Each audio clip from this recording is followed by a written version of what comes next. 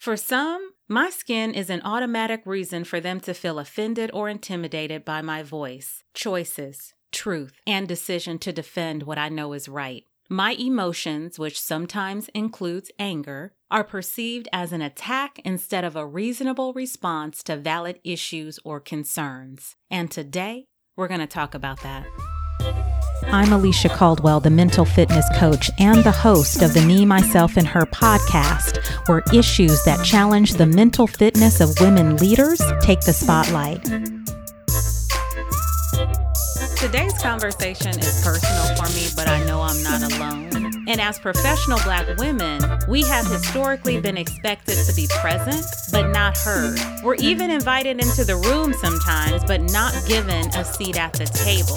There are even times where our opinions have been asked, but our truth has been muted. What I mean by that is, you ask me a question, and when I give you a true and authentic answer, you disregard it. Our voices have even been vilified to keep us silent and out of important conversations and decisions that affect us and our aspirations. By labeling us as angry, it's easier to disregard the value and validity of our stance. It's easier to disregard the information that we have to offer, our concerns about our communities and families, and the truth of our lived experiences. It's easier to write me off as unreasonable, unstable, and unworthy versus listen to my truth and actually have to make a change in the way you think, feel, or act in regards to a specific situation.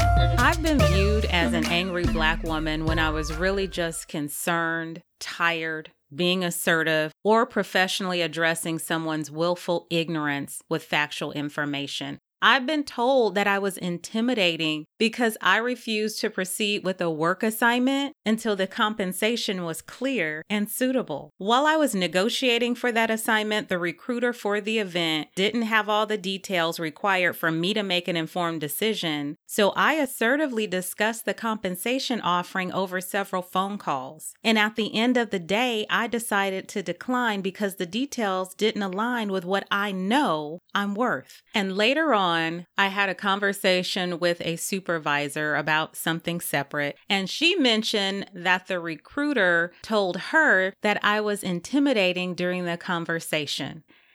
That's just one example, but here's another. In a room with mostly white women, I was classified as angry while clarifying factual information about a statement made regarding racism. Keep in mind that my tone was respectful, I waited my turn, I asked questions to make sure I understood, and I spoke my truth. The speaking my truth part tends to make people uncomfortable no matter how professionally I present it. And the truth is, some people want comfort more than they want honesty, more than they want change, and more than they want the real me.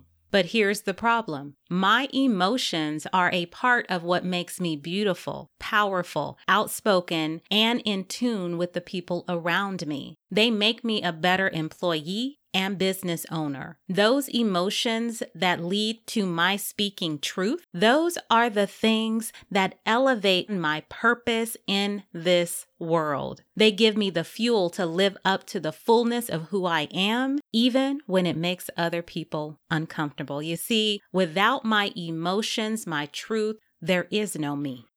The sad part is, most of the time I'm not even angry. I'm just not walking around pretending like everything is okay and that I'm happy. That doesn't mean that I'm an angry woman. I get tired of having to smile and make other people comfortable in my presence while everyone else can just be themselves. Do you know how exhausting that is? Well, most of you that are listening to this podcast, you do know. Most of you that will read the blog, you get it. But for those of you that don't, it's tiring to have to flip and flop your emotions to avoid the stereotypical label of the angry Black woman. It weighs on your mental and emotional health to feel as if you don't have the right to feel the way you feel, no matter how respectfully you express it. It's annoying as hell to see white women being complimented and labeled as courageous for speaking up, while Black women are forced into silent submission through reprimands, write-ups, complaints, and lower rates of promotion in the workplace. This is how the myth persists in the psyche of who we are as Black women. It has us second-guessing ourselves and our decision to speak up, ask for what we want, question what doesn't make sense, and correct what's so blatantly wrong in some of the spaces we occupy. Now, does this mean we should just go out and start speaking our mind about any and everything? Absolutely not.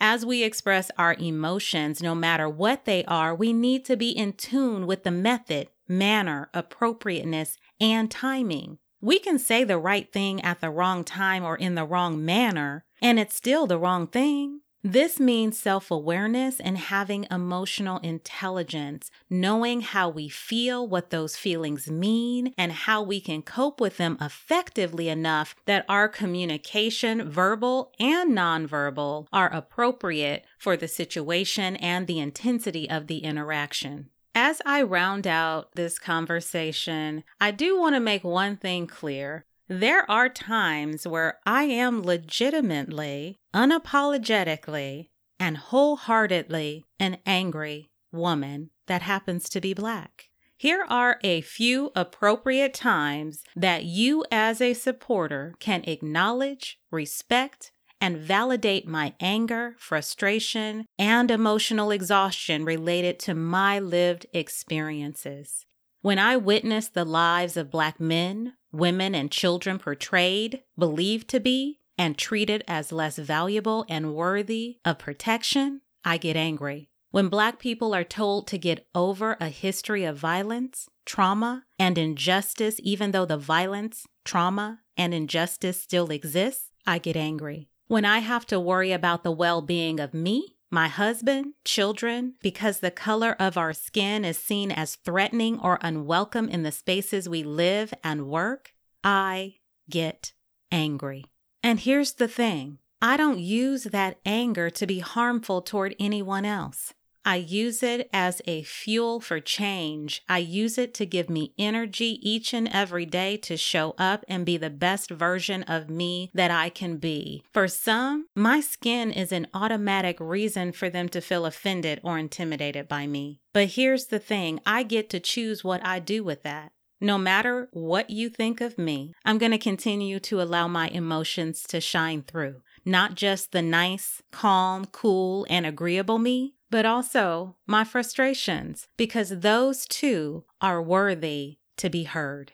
If you find yourself in a position where your anger is increasing and your outlets are few, as a Black woman, I want to share with you 3 tips that you can use if your anger is starting to get the best of you. The first tip is to have a support system, have a group of people that are safe spaces for you to talk about your anger and the root causes of that anger, because sometimes we are angry and we don't have opportunities in many spaces to talk about the things that we're really angry about.